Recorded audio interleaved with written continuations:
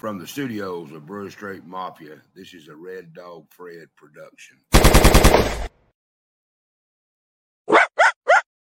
Welcome back to the Logical Podcast. I'm your host, Jonathan Lodge. Today, I'm going to do something a little different. I have a very special guest with me today, my good friend, Kevin Brewer. Welcome, Kevin. Thank you. Yeah, so we're doing things a little different today. Kevin actually reached out to me and wanted to talk about a pivotal moment in American history that we are coming on the eve of. And to give a little background, you're a history teacher at Big Sandy High School. Big Sandy and I High also teach a couple of classes at Camden High School as of this year. Okay. But history is just inescapable for you. Oh, absolutely. Yeah. Always was. Live and breathe it. Always, and everyone who knows me knows this. Live and breathe history. Yes. So what's different about this podcast, and I was kind of telling you this different earlier, is this is the first podcast I've ever actually prepared for. Because most of the time I'm talking about bugs or mushrooms or something or politics or something like that, right? And I want it to be fresh. I want it to be new. I don't want to have presuppositions. I don't want to think about maybe what you're going to be saying. I want to create an environment that we can talk about whatever it is that we're talking about, right? Sure. And you asked me to talk about the assassination of Abraham Lincoln. Right. We wanted something historical, and that's very timely. We're coming up on And we're coming up on it. On the 14th is the 158th anniversary. The actual date of it. Yes. But what makes this fun is tomorrow, Good Friday, this was their Easter weekend. Yes, the assassination was on Easter weekend. The assassination was on Friday the 14th. Good Friday. On Good Friday. Right. Which that in itself raised some hackles for some people who thought that the president shouldn't have been in a theater on Good Friday anyway. Because many people had a low opinion of theater. So let's back it up. So him going to the theater, so correct me if I'm wrong, so it was Ulysses and Julia got him the tickets, right? No. Okay. Mary Lincoln sent for the tickets. Okay. Grant didn't go. He didn't go, but he was supposed to go. Grant was invited. Oh, right. Okay. Yeah, Grant was... For some reason, I thought Grant invited Lincoln, so I'm getting this backwards. Okay. No, Lincoln invited Grant, and initially they were going to go. But Mrs. Grant, Julia Grant, had learned to despise Mary Lincoln because Mary Lincoln had recently thrown a terribly embarrassing fit on a road trip with the president and had scandalized everyone. What did she do? And, she became jealous of General Ord's wife. They were out riding somewhere on a fact-finding mission, and Mary was riding in a carriage, and Mrs. Ord was riding on a horse, and she rode up alongside the president. And Mary Lincoln, who was prone to absolute fits of jealousy, thought that this woman was trying to pass herself off as the first lady and really had an embarrassing fit. And Julia Grant was horrified by this. Oh, my goodness. And so she said she didn't want to go to the theater. And they went to – anyway, they wanted to go to New Jersey to visit their children, and that's what they did. And so he ended up going with they ended up going with Major Rathbone, and Major Rathbone's stepsister, who was also his fiancée, Clara Harris, who were well down on the list of people that they considered taking with them, and those were their guests. And it's probably a little early to get into it, but those people had a horrifying end. Yeah. So what makes this so? What makes the assassination of Abraham Lincoln so fascinating? Why? I mean, let's just talk about American history and how we view it. I mean, we've written how many books? What are some facts about Lincoln and how we study it as American people? How we study him? You can run across all the time. You can run across about Lincoln, the factoid, whether it's true or not. You will always run across it. That after Shakespeare, he is perhaps the most biographized human being in history. Okay, and then he may have surpassed Shakespeare by now. Who knows? Possibly so. Right. So much so that historians, including eminent historians like Oates have gotten into plagiarism trouble over the years when they clearly were not plagiarizing anyone, but everyone's telling the same story so many different so times. many different times. You can only say it so many different ways with so many different words. That's exactly what happened Right. to Stephen Oates. Yeah. He was attacked in the 70s or maybe in the 80s over a very well-received biography, and people said he had plagiarized, and they used a computer to determine this, and it was just lining up words. And he said, look, there are only so many ways to tell these stories, especially these very early stories Right. of his life where the evidence is kind of sketchy already. Yeah. And you can only say it so many. He referred to it as intertextuality and said you cannot determine always plagiarism just from intertextuality. Intertextuality. Yeah, that's what he called it. I like this. That's my new word tonight. I'm gonna have Okay. I'm gonna Google this. Intertextuality. Yes, I like that. So, what makes this so fascinating? Why is this relevant today? I think because there's a sense of thwarted history here, that he would be assassinated. Right at near the end of the war. The war. People thought of the war as over. It wasn't over yet, but that's how they thought. But Lee had surrendered. Right. Richmond fell on April the 3rd. Lee surrendered on the 9th. Word of Lee's surrender reached Washington on the 10th, and Washington erupted into celebration. And this is what pushed Booth over the edge, seemingly. Right. That there were in Washington what were called there were illuminations, or it was called the Illumination, where everyone had candles in their windows. And I always tell my students it's difficult for us to realize that these people were not spoiled by bright lights and imagery the way we are. So if you tell these kids that people painted a slogan or a picture on a sheet and hung it on their porch and put a lamp behind it, that sounds so blasé, but that was very exciting. It was deal. Exciting. Yeah. Everything was lit up in celebration, and that helped push Booth over the edge. So there's the sense that he was taken out sort of at the moment of his glory. But then there's the real historiographical concern that so many things went wrong after he was gone. Reconstruction was so rough, and you always find yourself asking the question, what would have happened? Right. Johnson and Grant had very different perspectives on Reconstruction, obviously, and very different methodologies for. Grant did actually a very admirable job with Reconstruction. Yeah. And he did a lot of people don't realize very few presidents ever did more for African Americans than Grant there were did. more federally appointed African Americans under Grant's administration until I believe it was 92, something like that. That's probably right. Yeah, and Grant also, of course, sent the army after the Klan. Right. He would put people in positions and that they were Right, but Johnson was an atrocious president. Right. And never should have been vice president. That was a big mistake, and you can't really pin that on Lincoln because in those days the party made those kinds of decisions. But I think the other thing, to get back to the question, there's so much almost like mysticism, surrounding Lincoln's death, and I don't think other presidents and other presidential happenings don't have that. No, what do you mean by mysticism? That kind of baggage. I think there was something about it being deep in the Victorian era. It was in that same era when there was a lot of people were interested in the occult. Sure. And there was Theosophy, all these things. All of that stuff. So all of these sort of ghostly tales that several historians talk about, that someone said that at the very moment that Mary Lincoln screamed, a cloud moved off the moon and the moon turned red. That kind of thing. In fact, there's Steers has a book about the assassination called Blood on the Moon. That's an important part of that. So they're incorporating their zeitgeist, right? The zeitgeist of the contemporary culture. They're kind of incorporating that into their interpretation of this event because they don't really know how to interpret it any other way. Right, I think so. There was people who said that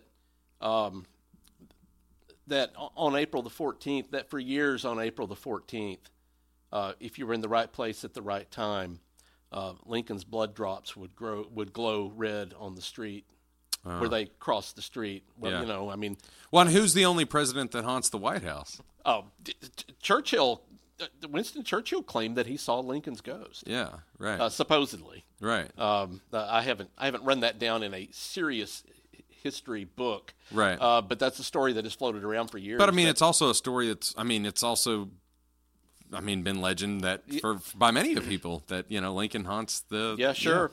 And that there were people who said that if you were there, that for years, if you were there on April the 14th, if you were willing to see it, that the front walls of Ford's Theater would become transparent. So why? So we have these. And you could see it again. So we have these mystical attachments, which is very, very interesting to me.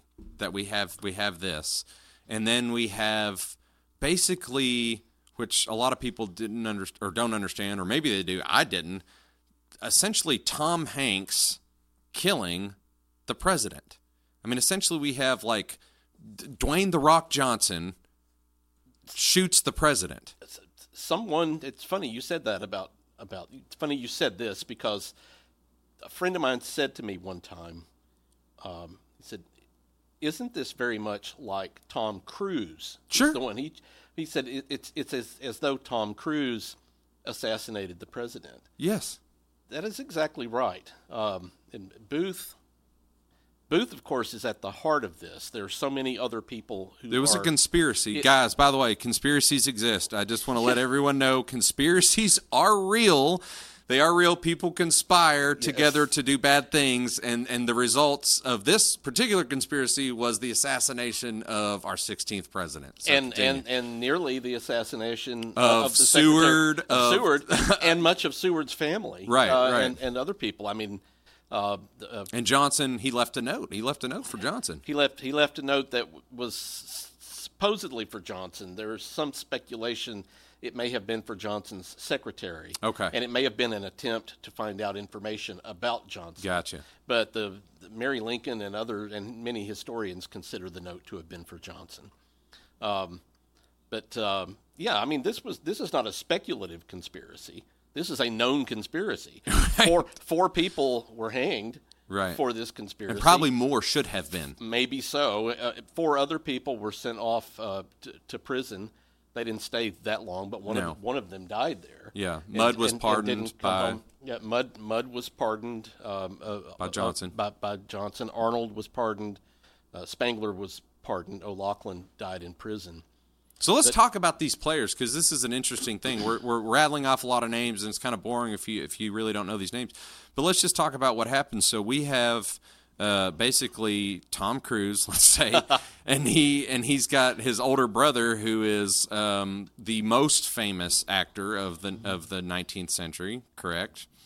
And later on, his father was the most revered actor, but he was already long dead by the time this happened. His father was absolutely legendary, right, and totally insane.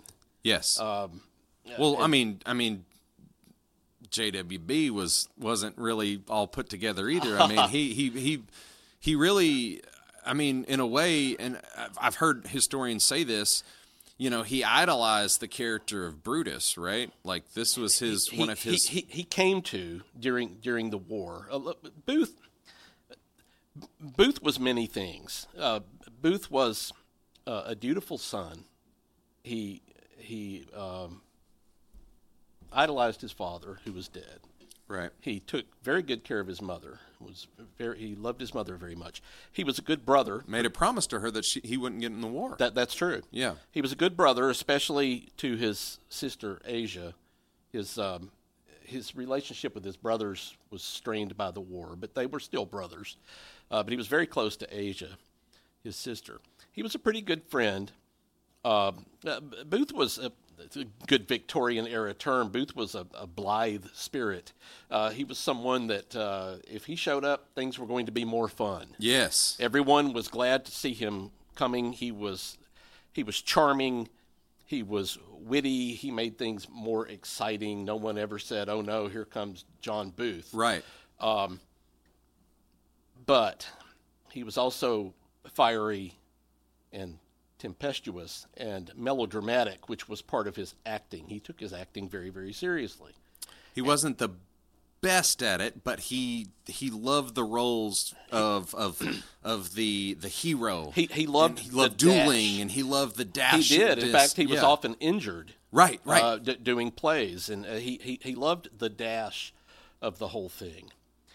And when the war came, the war then drew out those sort of middling qualities, and then it helped create, or it helped foster, his worst qualities, which were that he was Booth was a classist.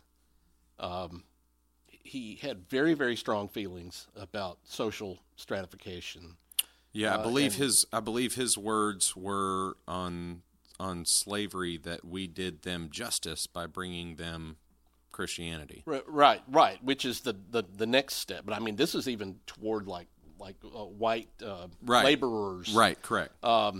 His father would have been horrified by these views, because his father was an egalitarian. Who was another great 19th century term. Yeah, his father was known to be seen sitting in the kitchen with the workers eating lunch and talking about everyday things. And John didn't like this. As he grew older, and especially after his father died, he began to see himself as apart from these people. And the other problem is that Booth was an ardent white supremacist. Right. I mean, he was. He took the position. He took the kinds of positions that you're describing, which was that this is a good thing for them. It's a good thing for us. Right.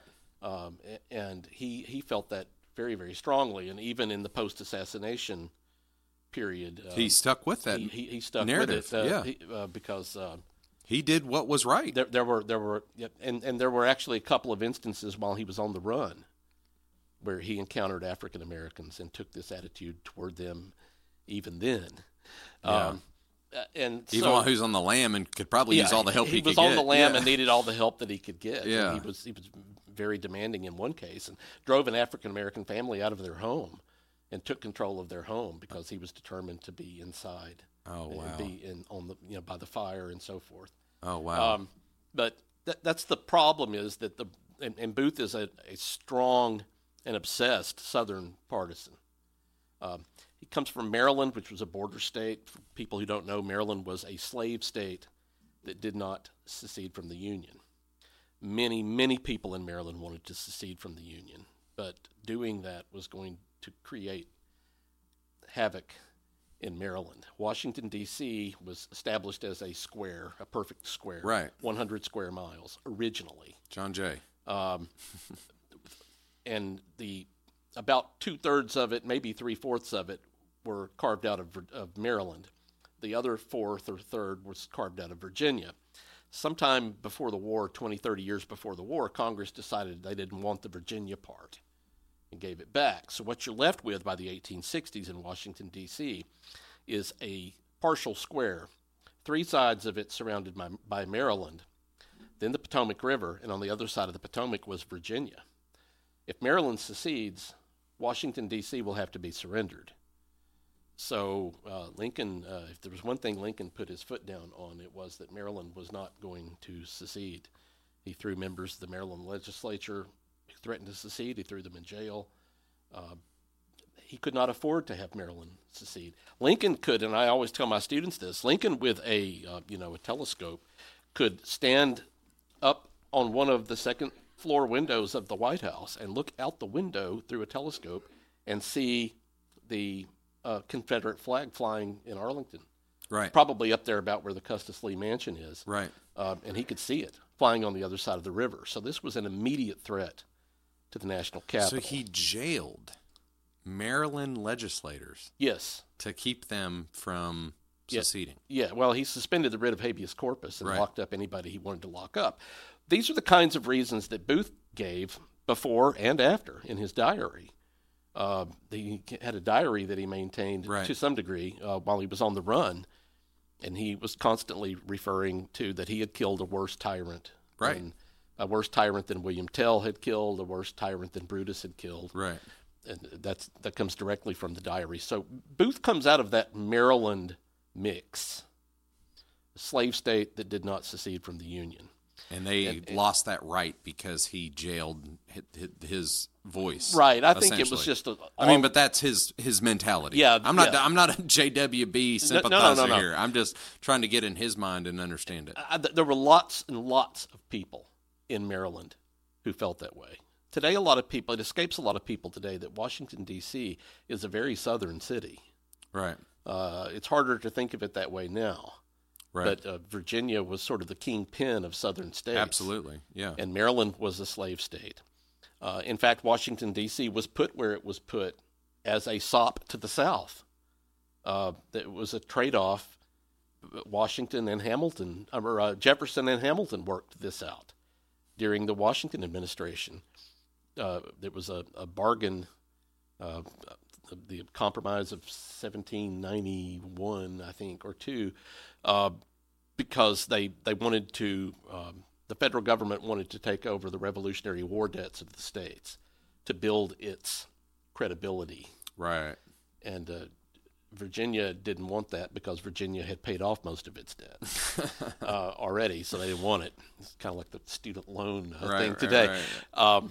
And to make that deal happen, the Northerners agreed to put the national capital in the South, which was Washington, D.C. And so at this time, in this time frame of Lincoln's time, so we're talking Richmond is less than, 100 miles away? It's about 100 miles. About 100 miles. So. Seems like 1,000 today if you drive it because of the traffic. Right.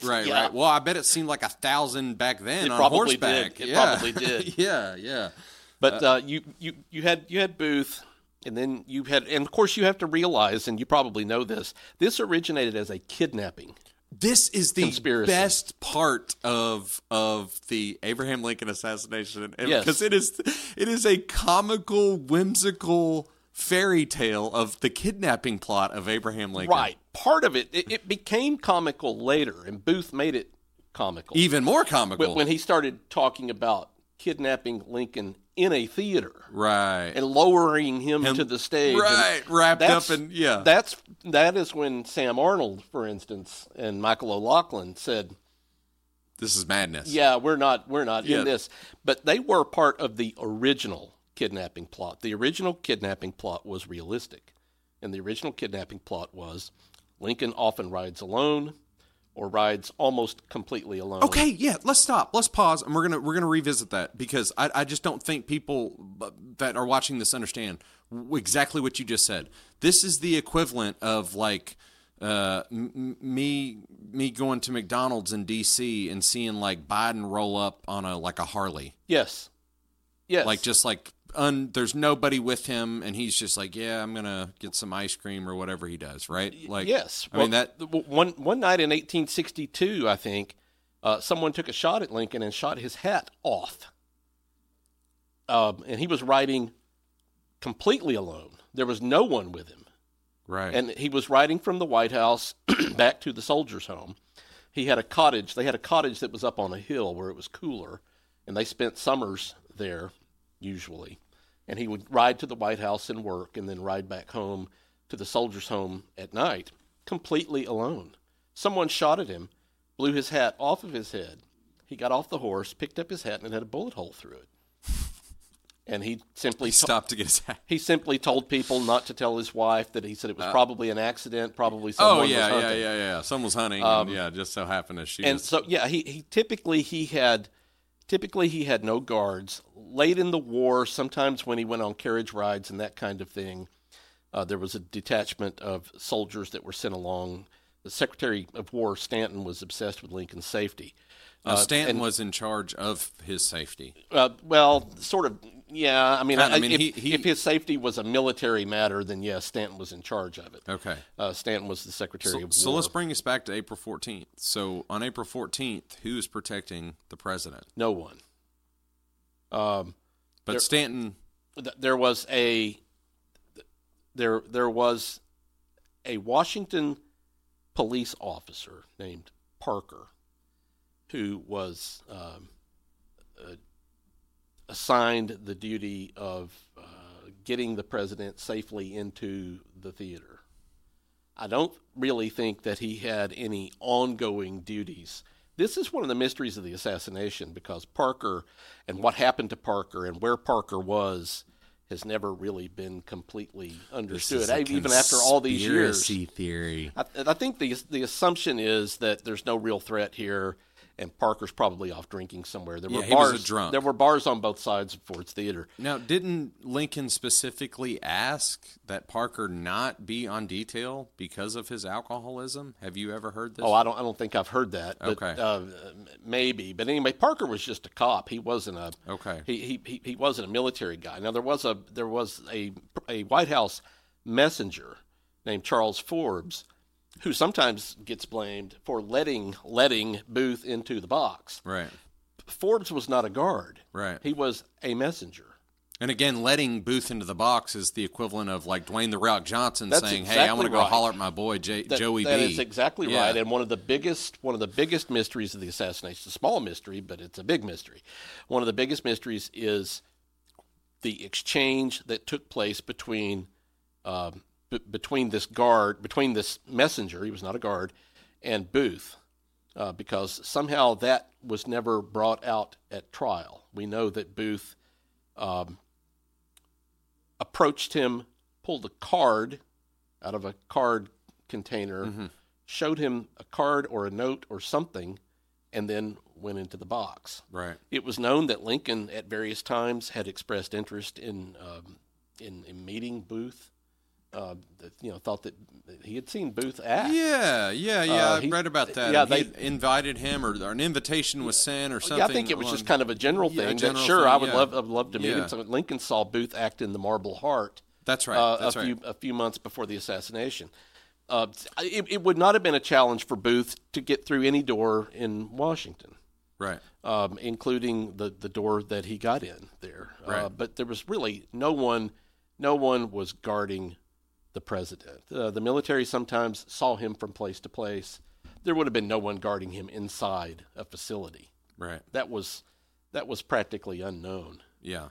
Stanton didn't like it. Stanton didn't want him to go. But of course, Booth was surrounded by this entourage of this web of miscreants and ne'er-do-wells.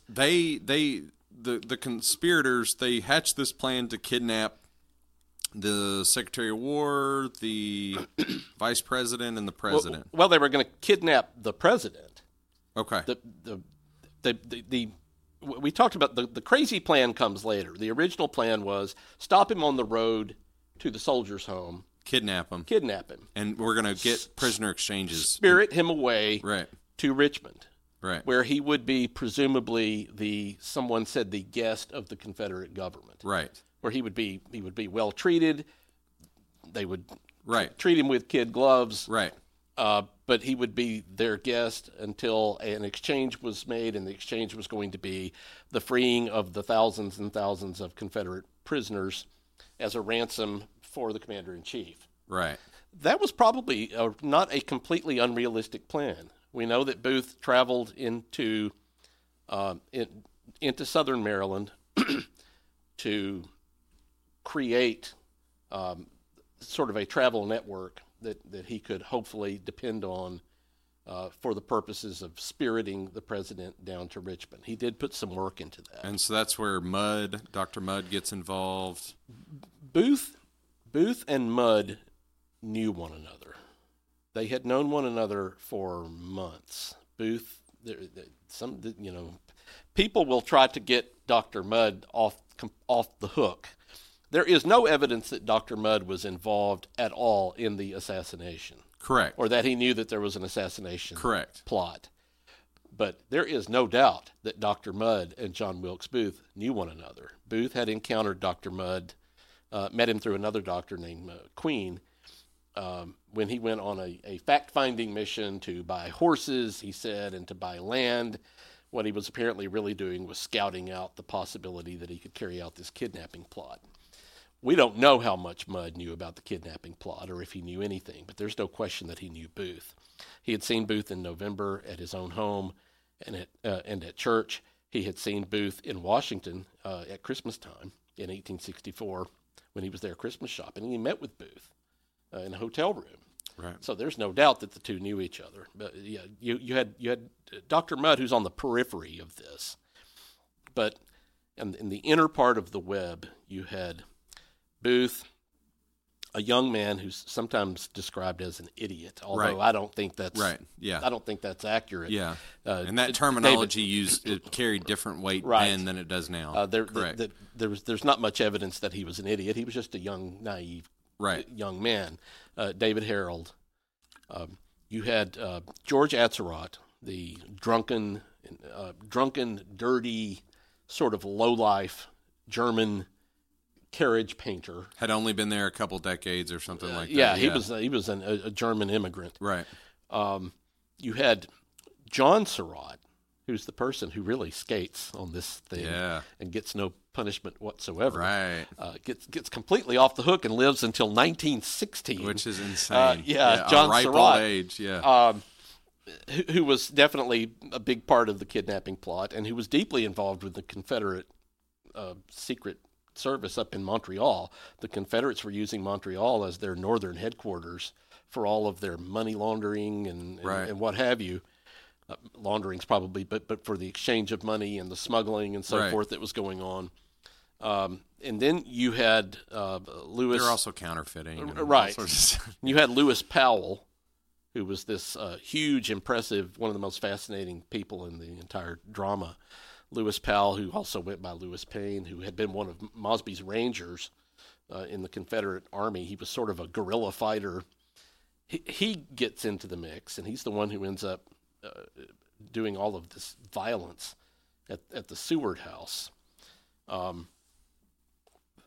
What happened to the kidnapping plot unwound as the war ended. There was no need to kidnap Lincoln. Yeah, there's no more need to kidnap him, and you had the outer ring of the web, which was Sam Arnold and Michael O'Loughlin, old friends of Booth's. Mm-hmm.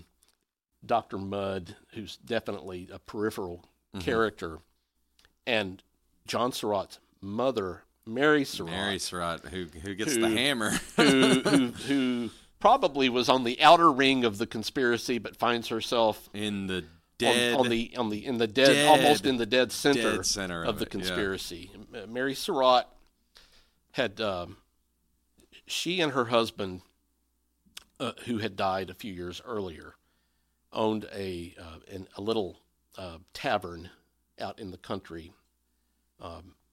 in Maryland that was a stopover for travelers. It was like you could get a little food there, you could get something to drink there, you might get a bed there, and it was also a sort of a contact point for Confederate smugglers. It was a Confederate mail point. So that they could smuggle mail and get messages back and forth. They were running a kind of a halfway house for the Confederacy there. She had lived there, but she had fallen on hard times financially and could no longer afford to live there after her husband died. They owned another property in Washington, D.C. on 10th Street, a little townhouse.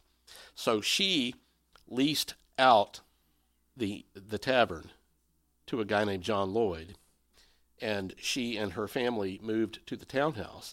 And then she leased out rented rooms, as kind of a bed and breakfast type thing, there in Washington. And her son is involved in these underground Confederate activities. That draws the attention of Booth. Booth starts hanging out at Mrs. Surratt's house. And that's how she gets tangled up badly in the assassination on the day of, when she runs an errand for Booth that puts her square in the middle of the conspiracy. Right. Booth, on the day of the assassination, was at Mary Surratt's home, gave her a package.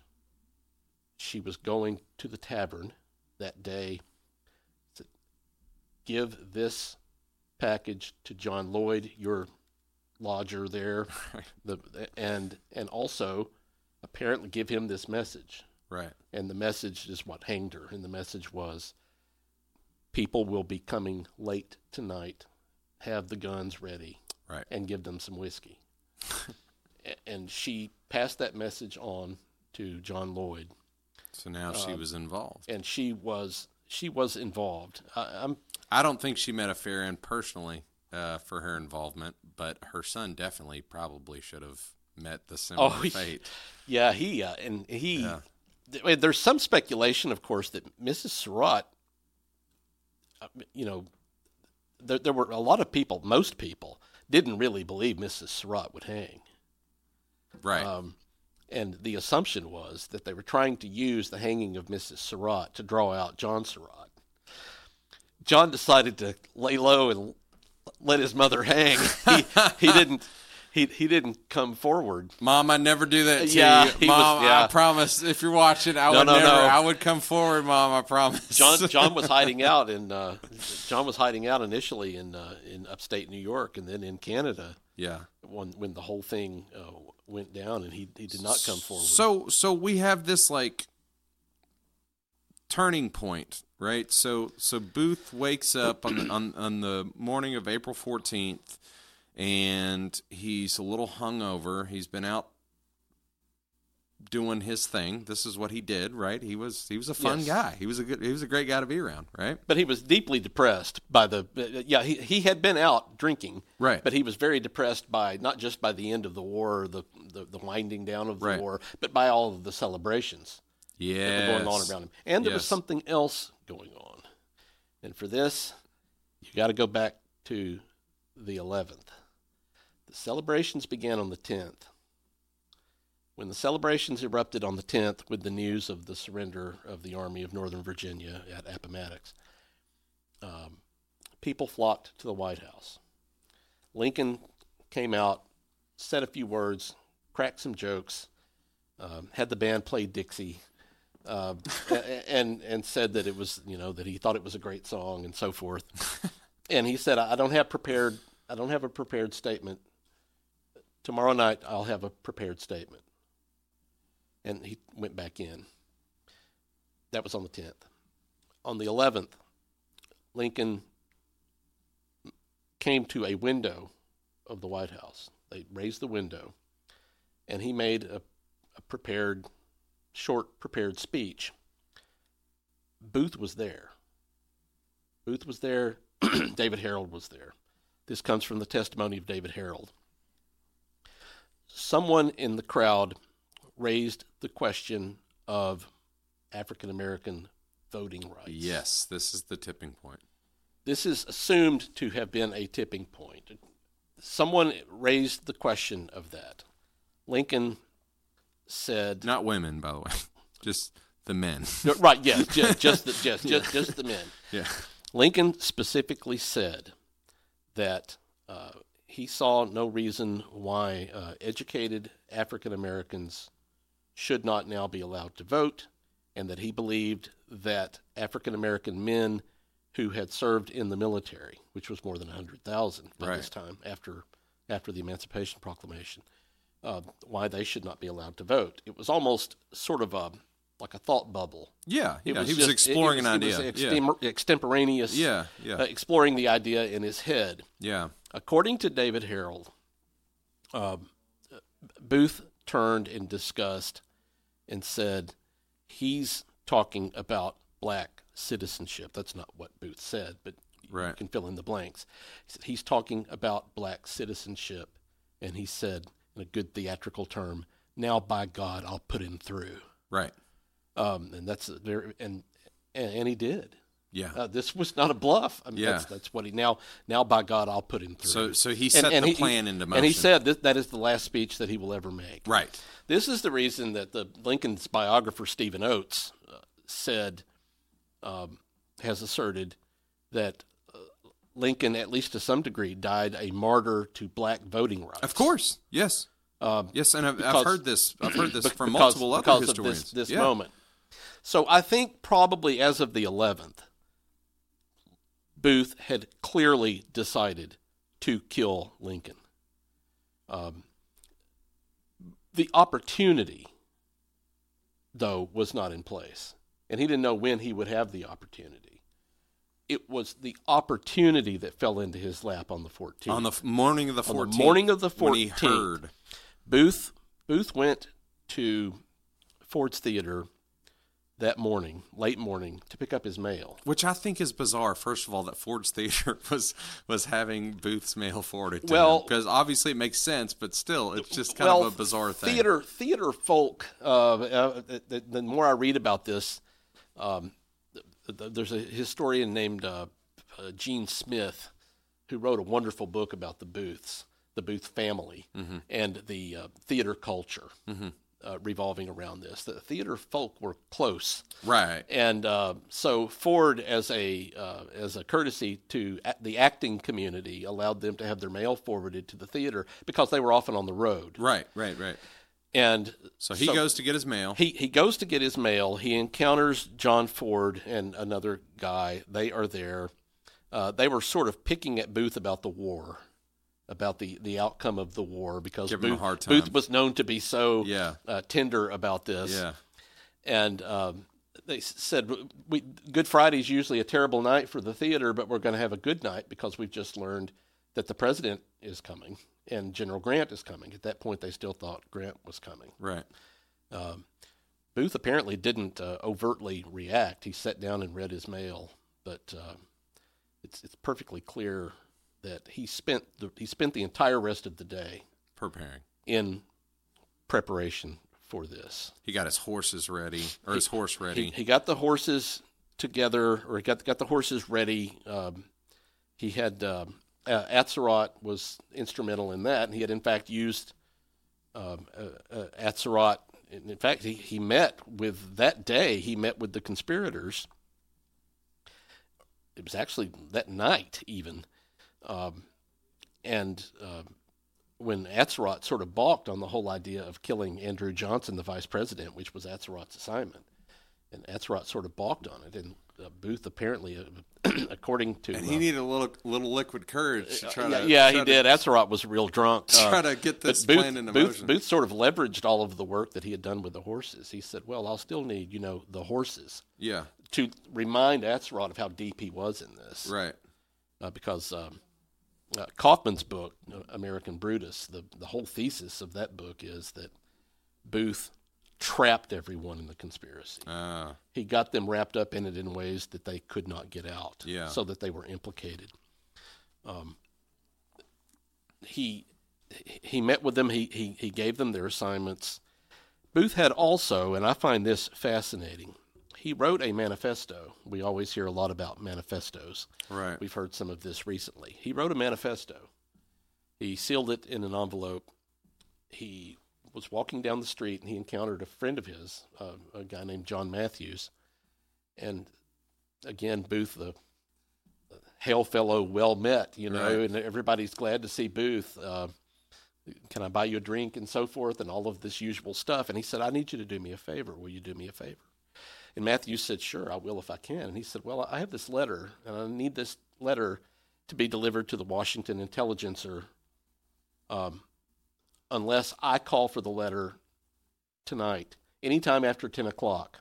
If you don't hear from me, give this letter, send this letter to the Washington This is an insurance. Intelligencer. This is insurance so that we can get his message. He's making insurance that his message gets put out. He is sending this to the newspaper. Right. When the assassination happened, Matthews at first reacted the same way everyone else did to the news, and then he suddenly remembered that in his pocket he had this letter, and he was terrified because by then the dragnet was already being extended out, and Matthews was terrified, and he tried to decide what to do. He was afraid if he went to the authorities, they would never believe him. Right. And he had told no one. So he opened the letter, read it, and burned it. And then he spent many, many, many years trying to recreate this letter in his mind. Yeah. He finally did sit down and write what he could piece together. But it sounded an awful lot like another published letter of Booth's. Yeah. And people think that maybe his mind was informed by Sure. reading that in the paper course. somewhere. So he did that. He also went to the theater, of course, and did some actual on Reconnaissance. the scene Yeah, stuff. he checked doors. He made sure that, He stopped off in a storage room somewhere and found a broken music stand. Right. Pulled a leg off of this broken music stand. And that was what he was going to use to bar the door. Right. He went into the box. The box is. Have you ever been there? Have you been to the Ford's Theater? No, I've never left Paris. It's all been. That's not. It has all been completely reconstructed. There's almost nothing is authentic in Ford's Theater, but it's been because it was gutted after the assassination. But there's a little hallway, a little short hallway, and that in that hallway it's completely dark. In that hallway are two doors that go into the box, which was actually the box was actually two boxes, box 7 and box 8. They had a divider. And when you had an important party, they would remove the divider, which is what they did that night. So it was one box with two doors. And he cut a niche, it's always described, in the plaster and arranged to be able to wedge this music stand leg against the outer door. And he could do this with no one knowing he was there because he hadn't yet gone through any of the inner doors. Right. So he stands this music stand leg up in the corner, hoping that no one came along and picked it up. There was no reason anyone would. It was just sort of hidden there. He maybe put the hole in the door. There's some question about that. There is a hole in the door that if the door were still in its place, you could look through it and see the back of Lincoln's head. Definitely a hole there. The assumption was always that Booth drilled the hole in the thin part of the door. He had among his effects in his room, in his hotel room when they searched it, was a gimlet. I guess that's how it's pronounced, like a little hand drill that he could have used for that purpose. Years later, John Ford's son said the hole was already there. My dad drilled it so that he could peek in and make sure the president was okay without bothering him. So maybe Booth expanded it or whatever. We do know that in Booth's pockets after he was killed were wood shavings. That was among his effects that were reported. So maybe he did all of that. He considered the jump, which was 12 feet. Jeez. It's 12 feet to a hard floor, wearing riding boots with spurs that happen to get caught up in the flag with spurs yeah. And he did all of this, and then he met with what was left of his band. But by then, when talk switched to murder, Sam Arnold, who was a pretty reasonable person, and O'Loughlin said, "We want no we don't want any part of this." There's some evidence that O'Loughlin considered ratting him out. There was a person was there. It is known that a man matching O'Loughlin's description tried to get to General Grant and was sent away, and then maybe tried to get to Stanton, and then finally wandered off. And some historians, we don't know, but some historians have speculated that maybe it really was O'Loughlin, and maybe he was trying to give him a warning, because I think these people were all really scared. Well, of course, by this time, yeah, because they had seen the kidnapping plot. They saw as a reasonable extension of the war. Right. This was just tactics. They saw themselves as non-soldier a means soldiers. to an end. Correct. Right. Yeah. And of course, you also had Ned Spangler, who was just a stagehand at Ford's Theater. Right. Who was the most innocent of all of these people. Yeah. Spangler was more innocent than anyone. He was more innocent than Dr. Mudd. He was more innocent than Mary Surratt, which is the reason he actually got the lightest sentence. Right. He got 6 years when the others got life or were hanged. But Booth met with what was left of the conspirators. Spangler was never really a conspirator. He met with Payne and Arnold and Atzerodt. Atzerodt he instructed to kill the vice president, who was staying at a hotel in Washington. And Booth, as you say, had gone into the hotel that day during his preparations. He went into the hotel. He asked if the vice president was in, and the clerk said, no, he's not here. And he said, well, I'm going to leave him a card. And he took out a little note card, and he wrote, don't wish to disturb you. Are you at home? John Wilkes Booth. Yeah, J.W. Booth. Yeah. And they put it in the box of Johnson's personal secretary. And as we mentioned a few minutes ago, we're not sure if that was directed to Johnson or the secretary. If he was trying to get to the secretary, he was trying to do it so that he could find out more about Johnson's movements. Right. So it was part of the conspiracy. Of course. Yeah. Either way. But the way this gets interpreted after the assassination is that Booth was trying to implicate Johnson. Right. Or Mary Lincoln. Now, and there were calls on the Senate, right? During the impeachment. During Johnson's impeachment. Right. That he was involved. Yeah. Three years later. Yeah. This came up. Mary Lincoln called Johnson and... It's like a Missouri senator or somebody, makes this... Yeah. Mary Lincoln called Johnson an inebriate, a drunk. Right.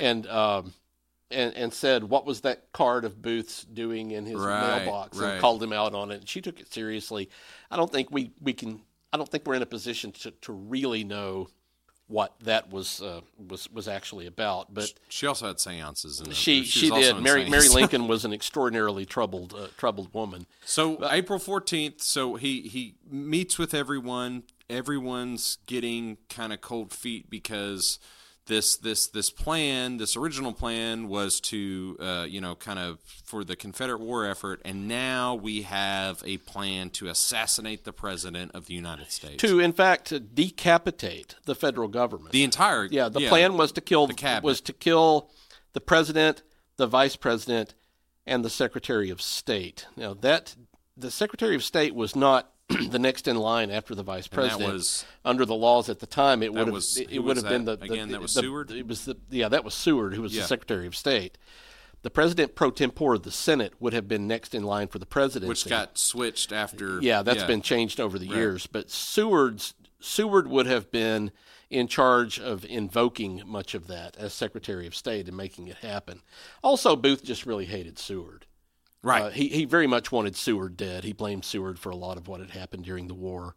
And Seward also bragged a lot about the defeat of the South. Right. So Booth had a personal vendetta against Seward. Right. Wanted him dead. And they assigned Payne, or Powell was his real name, assigned Powell to kill Seward. David Harold's job was to get Powell out of the city. Powell didn't know Washington. David Harold knew Washington like the back of his hand. And so that's the way the assignments were handed out. And they were all supposed to strike at the same time. Booth shows up at the theater around 10, comes to the back door of the theater, stage right, which would be to the left if you're in the audience, knocks on the door. Spangler, who is a theater stagehand, who sort of is in Booth's periphery. He had once worked for the Booth family as a carpenter. Spangler met him at the door. Booth said, "Hold my horse." The horse was too spirited to tie. He had been warned this horse has to be held. It can't be tied. If you do, it'll break loose. Spangler said, "I don't have time to hold your horse. I'm shifting scenes." Right. And so Spangler called this kid who worked around the theater called John Peanuts because he sold peanuts. He called him over and said, "Hold Mr. Booth's horse." By then, Booth had already gone in. Booth knew nothing about this. Booth asked Spangler, "Can I go across behind the scenery?" And Spangler said, "No, you can't because this is a full-depth set. Right. It goes all the way to the back wall." So Booth knew his way around the theater. He opened a trap door in the floor, went under the stage, crossed all the way under the stage, came out another trap door on the other side of the theater, went out a door into the alley, walked around to the bar, went in and had a drink, and then came back out to the front door of the theater, milled around outside. He was seen looking at his watch. Of course, he's a celebrity. Everyone knows who he was. Finally, he went in the theater and went up the circular stairs to the dress circle, which is the first balcony. And he was seen leaning against the wall. And there were more than 1,000 people there. Right. They didn't have fire codes in those days. It was packed. Right. These are not fixed seats either. There were chairs. Right. So you could pack as many in as you wanted. He was seen leaning against the wall, and then the next time you saw him, he would be farther over. And then he would be farther over. And he got closer and closer to that little yellow door to the anteroom of the boxes. At some point, he stepped up and had this exchange of words with Forbes, the guard, and disappeared into the box. He blocked the door with the music leg stand, maybe peeped through the peephole to see Lincoln's head. Everyone will usually say that he went through the door to box 7, which was directly behind Lincoln, but I think the scholarship on that is turning around that it was too cramped, that he probably went through the other door to box 8 and sort of circled around on Lincoln behind Rathbone. And he walked in. There was no hesitation then. Once he was in the box, he walked right up to the president, shot him in the back of the head. Just shot him boom. in the Lincoln at the very last instant. Walked Lincoln in like he was delivering the newspaper. Yes, Lincoln looked sharply to the left for something. Maybe he heard Booth back there and looked the wrong way, or somebody said he was looking at something. And he gets him in the right pit, here. and he got him behind the left ear. Yeah, and then everything really then breaks loose. Rathbone, who is a major in the Army, jumps up and goes for Booth. But Booth has this long knife, which by the way had the word liberty or something. Everything was symbolic. Of course with it Booth. was. He's a theatric. He's an artist. artist. A thespian. He's an artist. Well, Kaufman says Booth committed political assassination as it was performative. It was of course. It was a performative Yeah. assassination. It was going to, yeah. I always think of that, if you saw the original, the 1989 Batman film, the one with Keaton. Of course, yeah. You have the Joker. Yeah. He said, I am the world's first fully functional homicidal artist. I make art until someone dies. Right.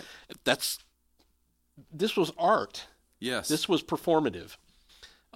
He stabbed Rathbone, cut his arm very, very badly. Rathbone could have bled to death. And then climbed over the stage climbed over the railing and jumped to the floor.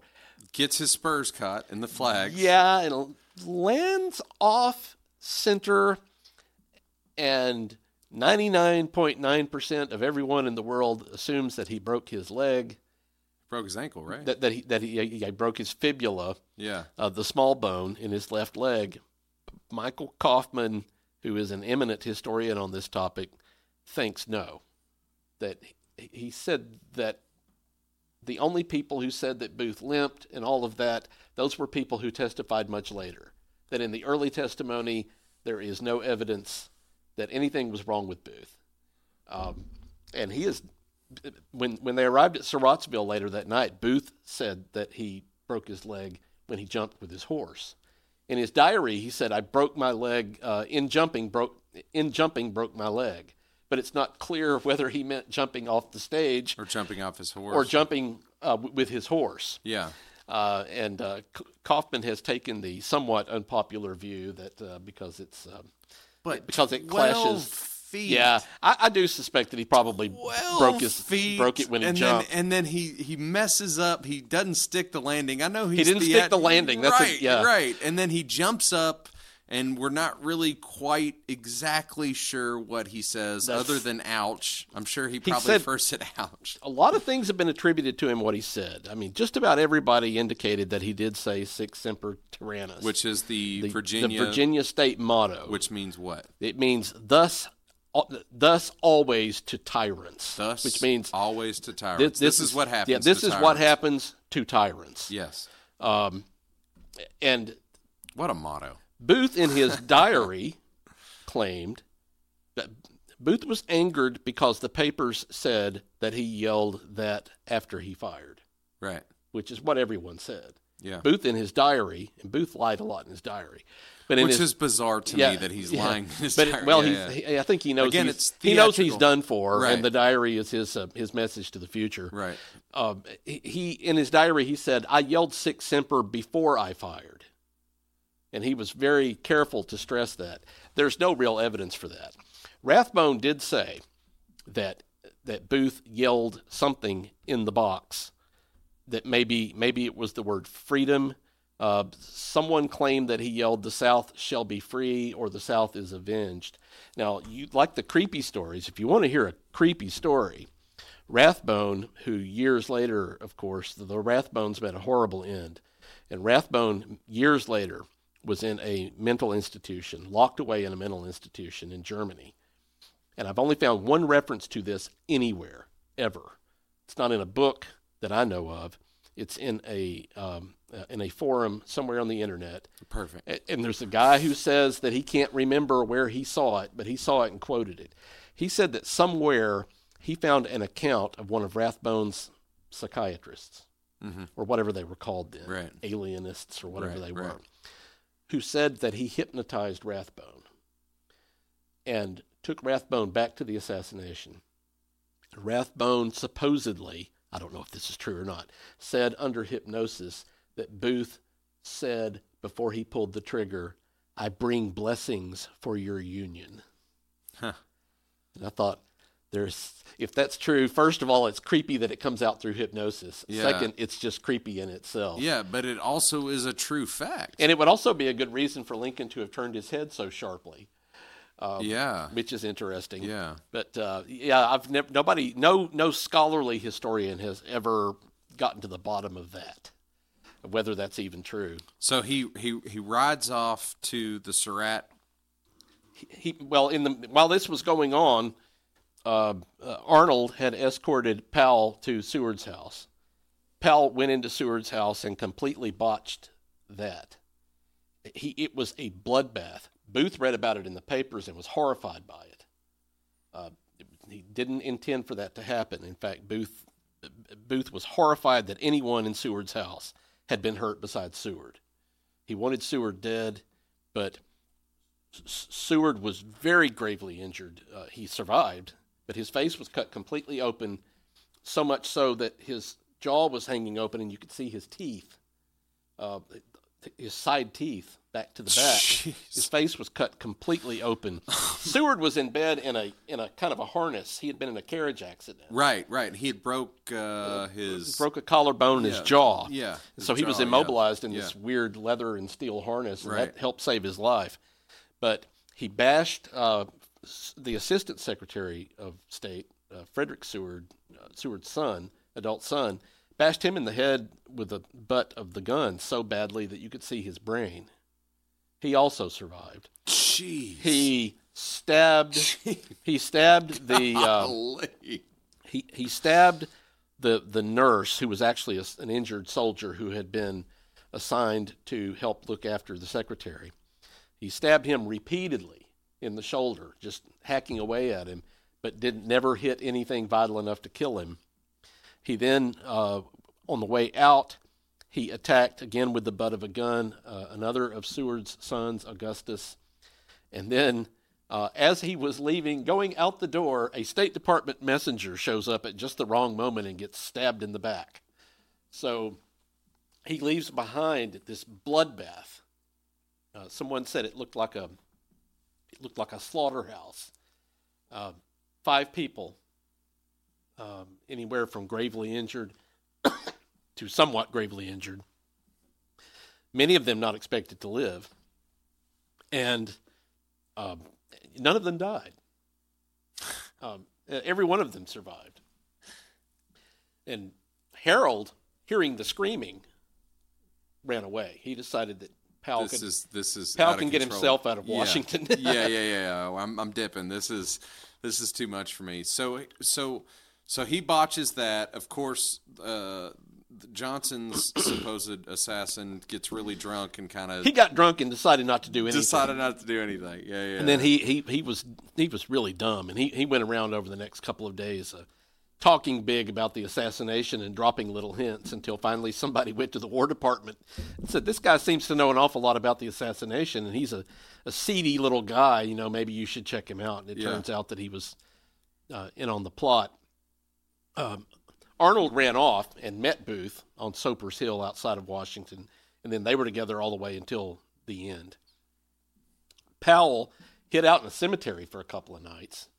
Which is where you go to hide, obviously. Didn't know how to get out of Washington. Didn't know what to do, And this is one of the worst moments of bad luck in all of American history. The military police showed up at Mary Surratt's house at about 10 or 11 o'clock at night on, I think it was on the 16th. We're at her house. So this in is the Easter. kitchen. This is Easter Sunday. Yeah, maybe so, or maybe on Monday. They were in her kitchen interviewing her and all of her boarders. And in fact, we're in the process of putting some of them under arrest. For being privy to this. Yes. Yeah. When someone knocks on the door in the middle, by then it was nearly 11. Right. The military guy opened the door, and it was Powell. And he had gone to Mary Surratt's boarding house because he didn't know where else to go. That was the only place in Washington he knew. Yeah. He was dirty. He was ragged. He had a pickaxe on his shoulder, had like a bandana wrapped around his head or a piece of a T-shirt or something. Right. And instead of Mrs. Surratt or one of the boarders that he knows opening the door, the military police are there. Yeah. And he just... And then they, who are you? And he said, oh, I must have the wrong place. And he tried to leave. And they said, oh, no, you've got the right place. Yeah, you're here. Who are you? Yeah. And then he cooked up this story that he said, well, I'm supposed to dig a ditch for Mrs. Surratt, like a drainage ditch, like a gutter. And they said at 11 o'clock at night. And he said, well, I'm going to dig it tomorrow. I just wanted to stop by to see where she wanted me to dig it. They called her in. She said, I've never seen this man in my life. And so they arrested him too. Yeah. And that a moment of really, really bad luck.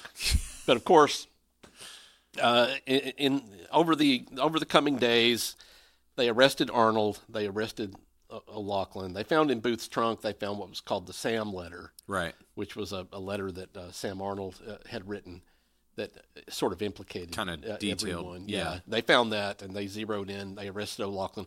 They arrested poor Ned Spangler, who had done nothing really but tell Booth, I'm not going to hold your horse. I mean, Spangler was kind of seedy, and he did admire Booth. Right. But he wasn't an assassin. Right. Spangler wasn't even in on the, I don't think, even in on the kidnapping plot. Right. But he got caught up in it. And, of course, they had Powell.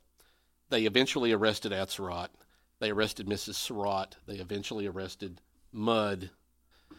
And then on the 26th, after this gigantic manhunt, they finally cornered Booth and Harold at, on this farm in Maryland, which today, I've been to the location of that. It's in a median strip on the highway. I think it's Highway 301, Virginia State Highway 301, in a wooded median strip. The location. There's an iron pipe stuck in the ground, and that's where Booth died. He and Arnold were in the tobacco barn because the family that they were staying with had grown suspicious of them and told them they had to leave tomorrow. They could stay one more night, but they had to stay in the tobacco barn. So they put them in the tobacco barn, and the military caught up with them and cornered them, and Booth didn't want to come out, and so they set the barn on fire. Arnold said, I want to go out. He said, I've had enough of this. Or not Arnold, or Harold. Right. Harold. One of the interesting things about Harold, who was so naive and sort of childish, was he never seemed to grasp how much trouble he was in. He didn't understand that they hit it. He had been on the run with the assassin of the President of the United States from the 14th to the 26th, and never seemed to grasp how much trouble he was in. So that is a stretch. He was saying things like I just want to go home. I want to put this behind me. Things like that. And, that's not going to happen. That's not possible. That's not going to happen. We're past the point of no return.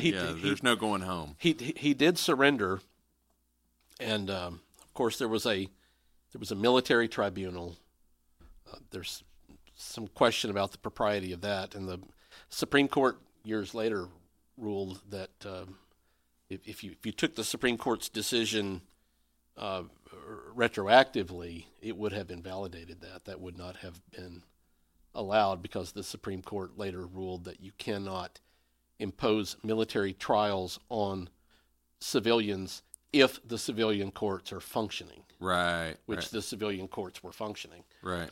But, of course... those military tribunals are military, yeah. But there were eight people were put on trial. John Surratt, as I say, skated. Yeah. He never showed up until he was eventually arrested. So of the 8, how many were hung? There were all 8 of them were found guilty. Mary Surratt was sentenced to hang. Atzerodt, of course, was sentenced to hang. He was at the heart of the conspiracy.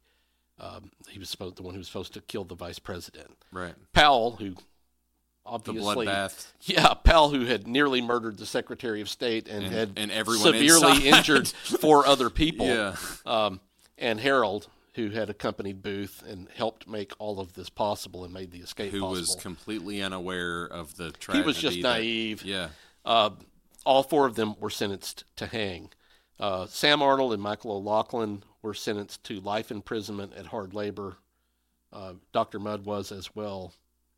Ned Spangler was sentenced to 6 years. And one historian said everyone who was put on trial was going to get something.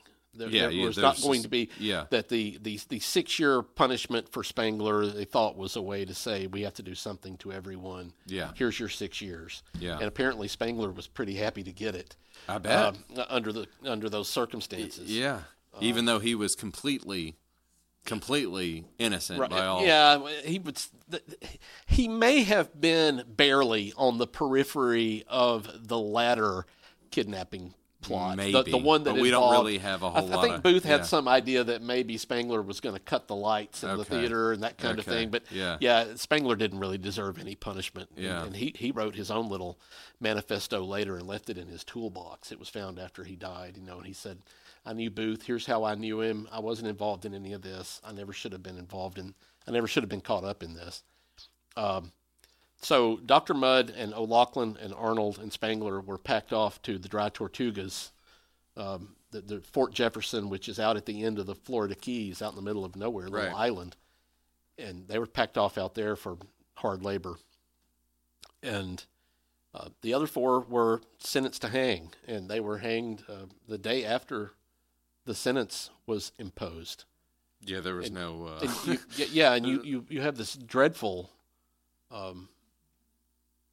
This dreadful situation in which Anna Surratt, Mrs. Surratt's daughter, who was a teenager, went to the White House and apparently was, at the steps of the White House, pounding on the door, begging to see President Johnson.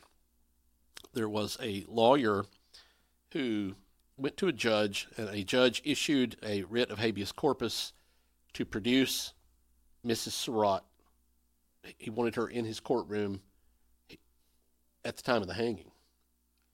He was going to try to intervene judicially. When Johnson found this out, Johnson sent word that he had suspended the writ of habeas corpus in this case. And, of course, the Supreme Court subsequently ruled that the president, acting on his own, does not have the authority to suspend the writ of habeas corpus. Only Congress can do that. But that was not the ruling at this time. Lincoln had suspended it. Johnson said, I'm suspending the writ in this case everywhere in Washington. You can't have her. People thought that at the last minute she would be commuted and would be spared. And it wasn't to be. I mean, they apparently when they brought her out, someone there said, good God, the woman too? And, people couldn't believe it. They thought that, and there's a legend that the 4th noose was not even completely made. It didn't have the right number of loops on it or something. Yeah, I've heard this. Because the guy said, they're not really going to hang her, and it's hard. These are hard to make. And but they did. And she had clemency applications on the president's desk. The president saw them. There was a lot of testimony by people later. The president saw these documents. He responded to them verbally. He chose not to act on them. Johnson, in later years, Johnson lived another 10 years roughly. Johnson in later years said, I never saw them. He tried to wash his hands of her death, of the supposedly the judicial murder of Mrs. Surratt. But Mrs. Surratt was in on the conspiracy. Yeah. I think she knew what was going to happen, whether she was actively involved, whether her delivering a pair of binoculars, which is what she did, and delivering this message, whether that puts her at the heart of the conspiracy enough for her to have hanged. She was very, very nervous that night, the night of the assassination, as the boarders were shuffling by going to bed. And one of the boarders said that she had her rosary beads. She was a devout Catholic. She had her rosary beads and was standing in front of the fireplace, handling her rosary beads, and said, please pray for my intentions, or something to that effect. Right. She knew that something was going on. I suspect that Mrs. Surratt, you see pictures of her and she looks dowdy and she looks like a middle-aged woman. She was in her early 40s. Yeah. She was like 42. I mean, I'm much older than her. Yeah. She was a widow. She was often down on her luck. And suddenly she has Tom Cruise hanging out at her boarding house. Right, this is cool. Paying attention to her daughter. Cool. This is cool. Yeah, this could lead to something, maybe some by sort of financial extension, gain or something. Who knows? Or maybe she actually had a crush on him herself. Yeah, of course. Dude, he was beautiful. Everyone else did. His fortune teller.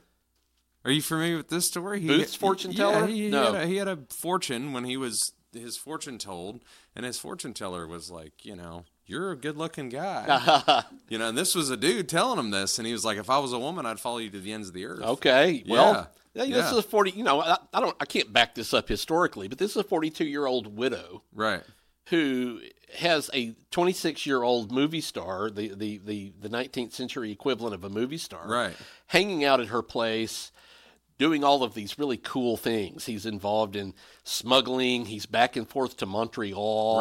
Right. There's money involved. Living this, he's got this James Bond type lifestyle. Exotic. I get it. Yeah, I get it.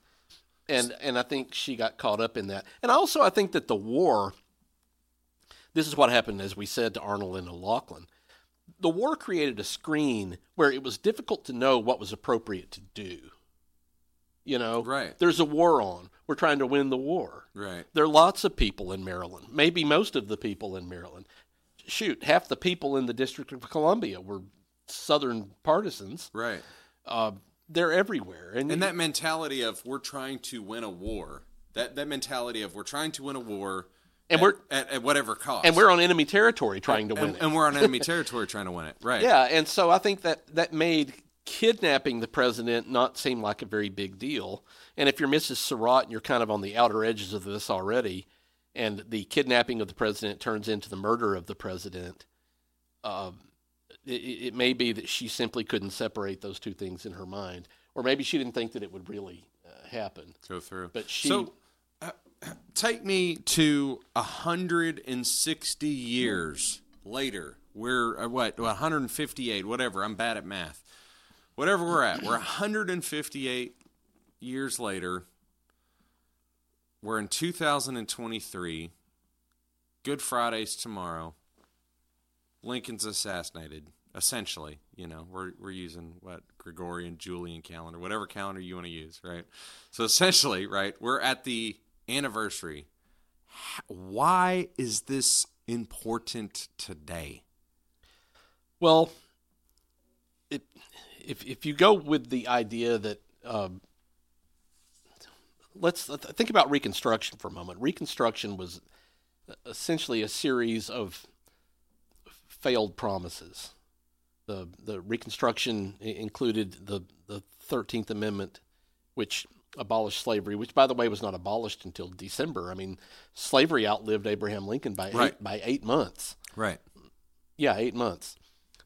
When the 13th Amendment abolished slavery, the 14th Amendment, which came about when it became clear that the South was not repentant, after the 1866 midterm elections, when the Southern members of Congress showed up to take their seats in the Congress of the United States, many of them were wearing dress grays and medals, and were turned away by the Congress who refused to seat them. It became clear that the South had not learned its lesson. You're not part of our country. We're in the United States. You're wearing you're wearing enemy. You are defeated. Enemy uniform. Put this right now. behind you. Yeah. It became clear that they were not repentant, and so the 14th Amendment was passed to make African Americans citizens of the United States. That amendment was necessary to overcome the Dred Scott ruling of 1857 that said African Americans are not citizens and can never be citizens. Right. And then it imposed all of these punishments on the South that Southerners can't hold. If you swore an oath to uphold the Constitution and then swore an oath to uphold the Confederacy, you can no longer hold any office, these kinds of things. And then the 15th Amendment, which was supposed to help blacks vote. And none of those, they were enforced in the beginning, but there was not enough momentum to keep those things going. So Reconstruction ends up being a lot of broken promises about race. Which reverberates because down of Lincoln's to where, death. Yes, because Lincoln had a different idea of what Reconstruction looked like. We don't completely know. What we do know is we know that Lincoln was absolutely determined, once he decided to make the war about slavery, and I know that people always want to attack that idea and say Lincoln didn't care about slavery and all of this stuff. Lincoln, after the middle of 1862, decided that the war was about slavery. In the second inaugural address, which is probably the greatest speech ever given in English in the history of the world, Lincoln's second inaugural address, he stated clearly that the war was about slavery. And he, in fact, believed that the war was punishment on the entire country. He saw it as divine retribution on the entire country. Divine retribution for slavery. I got to stop you there because it's interesting what his philosophical and religious beliefs are that of a very mysterious. Yes. He incorporates biblical terminology. He incorporates all of these philosophies, but he was not very religious. Right. At all. Yes. At all. Yes. Yeah. He was more into mysticism. Yes. Yeah. I mean, there were seances in the White House again. Like that yes. is. Yeah. But he could quote the Bible better than me and you. Yes. Yeah. Yeah, absolutely. I'm not indicting you. I'm just saying that he knew. Mary said that people were always asking about his religious beliefs, and Mary said words to the effect that his religion was like a little song in his soul, or something like that. Right. Whatever, kind of soften the blow whatever, Are you a Methodist? Yeah. Or are you this? He had no time for any of that. None. Yeah. And it's so. We're engaging in what we in the biz call counterfactual narrative, trying to tell the story of something that didn't happen. Right. Which is very, very difficult to do. Right. But what we do know is that Lincoln was dedicated to creating some kind of a better outcome for African Americans so that the war would have meaning. He believed that that's what was necessary the blood that to was make shed, the war have justifiable. meaning. Right. That from the Emancipation Proclamation on, and especially from Gettysburg on, which that's the message of the Gettysburg Address. The Gettys? What did you call it? That was his position. Then you add to that the fact that we know that Lincoln was a superb politician. Right. And wrestler. He was as a politician, he was as good as they come. All through the war, he was able to get the things that he needed and make the things that he needed to happen because he was superb at that. Right. Johnson, even if Johnson's heart had been in the right place, Johnson could not possibly do those things. And so because of his disastrous failures in Reconstruction, and then because of Grant's radical Reconstruction, where he's placing African Americans and federally appointing African Americans into positions, right? Again, that these numbers won't, I believe, until the 90s. They won't come back up into the 90s. So then after Grant, right? So this reverberation, this thing, this one bullet, essentially. And I know I'm not trying to pin it all on a piece of lead, but really, I get it. Yeah. I get it. Lincoln had almost 4 full years still ahead of him. Right. And they're talking, by the way, which I love, the carriage ride that day. They're talking about what's going to happen after the war, what's going to happen after politics. What are they? They're going to go back to Springfield. They're going to go to Europe. They're going to do all these things. Yeah, that's exactly and right. Him and Mary Todd get together, and they're just like, oh, what a relief. Yeah, right, because they had been very estranged. Right. They had become they'd lost children. Increasingly estranged, right. especially after Willie's death in 1862. So they were definitely looking towards the future. He could theoretically even, of course, have in those days have served a third term. Fourth, fifth, who knows? You know, there is no way to know what he would have done or could have done. But the problem with Reconstruction is maybe Lincoln could have put it on a solid enough footing and got it moving in a direction so that it could have kept moving. Effectual results. So that it could have kept moving. Right. What happened instead is it didn't have enough momentum. Right. And so when the economy crashed in 1872, in the Depression of 1872, right. Which was a big one. Which it was a big one. Yeah. All of these depressions, at some time or the other, was called the Great Depression until the 30s when they found out what a Great Depression really looked like. Oh, don't. Well, I think don't hold your breath. I think we might be getting towards another one. So, okay. Yeah. Okay. Fingers crossed. We might have the greatest depression, is what we'll call it. Strip the other one of its capital letters. Yeah. It'll be a lowercase G, and then this one will be the uppercase G. I like that. After that 1872, 73 crash, but by that time the North was sick of taking Reconstruction. Care of, I mean, I tell my students, this thing had been cooking. You know, here you are. It's fast forward on to 1877. 1877. This thing's been cooking since like 1858. So that people have lived with this. Yeah. The run up to the war. Right. The assassination, the aftermath of the war. We're done, and everyone was just sick of it. Yeah, let's go. Let's go. We're getting into a new century. Eventually, we're getting close. We got the Transcontinental Railroad. We have all these. That's right. This new ideal of the American frontier. We have this. We're changing the zeitgeist of the American people. That's behind us. And so, what happens here is that white Southern rebels dominate, and white Northern Yankees closed ranks. Yep. At the expense of literally everybody of the African Americans, but also literally everybody at the African Americans who were left in the South. And so we see, especially beginning in about 1890, in the 1890s, you get.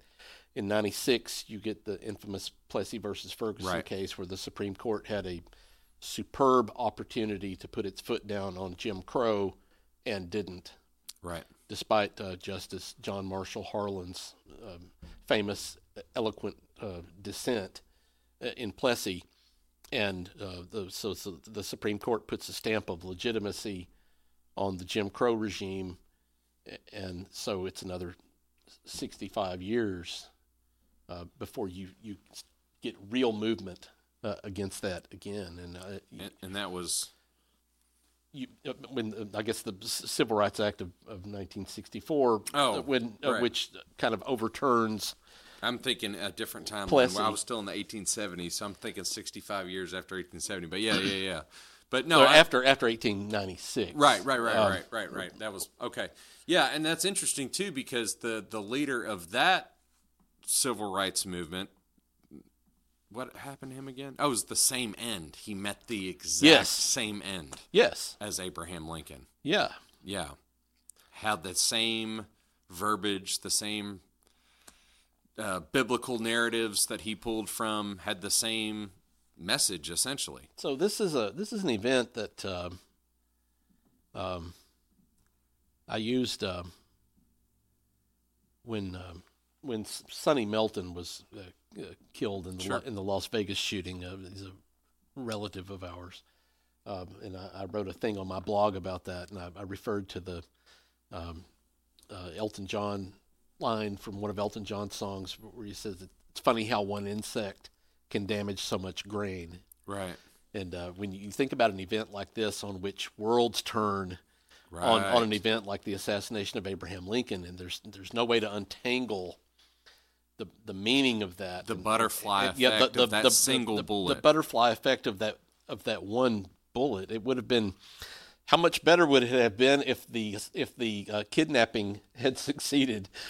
Lincoln would have been. There's no way the Confederate government was going to harm Lincoln. Yeah, right. He was going to sit around and shoot the bull and eat peanuts and with Jefferson win him Davis. over because he was awesome. They weren't going to harm Lincoln if he had been kidnapped. How different would history be?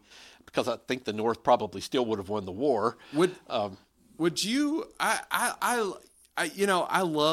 I love this. I love that we can speculate as to the outcome of the society that we live in. We can kind of dance around to see the what ifs, and like you said, it is speculative history. But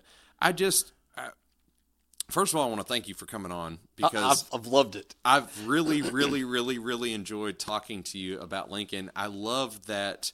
This moment, I didn't know much about it. You know, of course, I knew the glossed over storybook, and then my father, of course, and I we talk history all the time, and so I actually had just watched a Lincoln documentary with him a few months ago. It was one with reenactors, and it was like a 4-part series, and it was really good. But I didn't realize until you asked me to come on my show, which I love. By the way, because it made it easy for me to find a guest tonight. Well, I noted that you jumped on it and said, "Sure, let's do it. When do you want to come on?" Yeah, let's do it. But I didn't realize just why until I started researching the Lincoln assassination, why you wanted to talk about it and why it was so important. And I hope the people that are listening and got to watch this, I know some of your students are going to be watching this. I hope so. You should make it mandatory. You should fail them if they don't subscribe to the Logical Podcast. If you guys don't subscribe, he's going to fail you. Subscribe to the Logical Podcast. That's right. But it's changed American history. And anytime you want to come on and make me do a bunch of research about a singular event, I have enjoyed it. And I've enjoyed talking to you because you're an expert. And the only thing I have done is just help you talk about your passion. And I had to learn a little bit about it. And man, this has been just absolutely eye-opening and very fascinating and thrilling. This is the way I conduct my classes when I can get away with it. Of course, I would fall behind if I conducted my classes this way too much. But my students, and certainly my former students, of which there are hundreds, they can attest that this is what I do daily. Well, keep it up. This is me. Keep it up. Thank you, Kevin Brewer, for coming on here. It's been a pleasure. Great. Yeah, it's been good to see you as well. Tune in to the Logical Podcast. We're going to do another episode soon of John Takes on the Internet. I don't know when we're going to schedule that. Of course, next Thursday we'll have our usual live 7 p.m. Tune in to the Mike Weatherford Show, Tuesdays at 7 p.m. Thanks for watching, guys. This was a good one. Like and share it. Appreciate it. Thank you.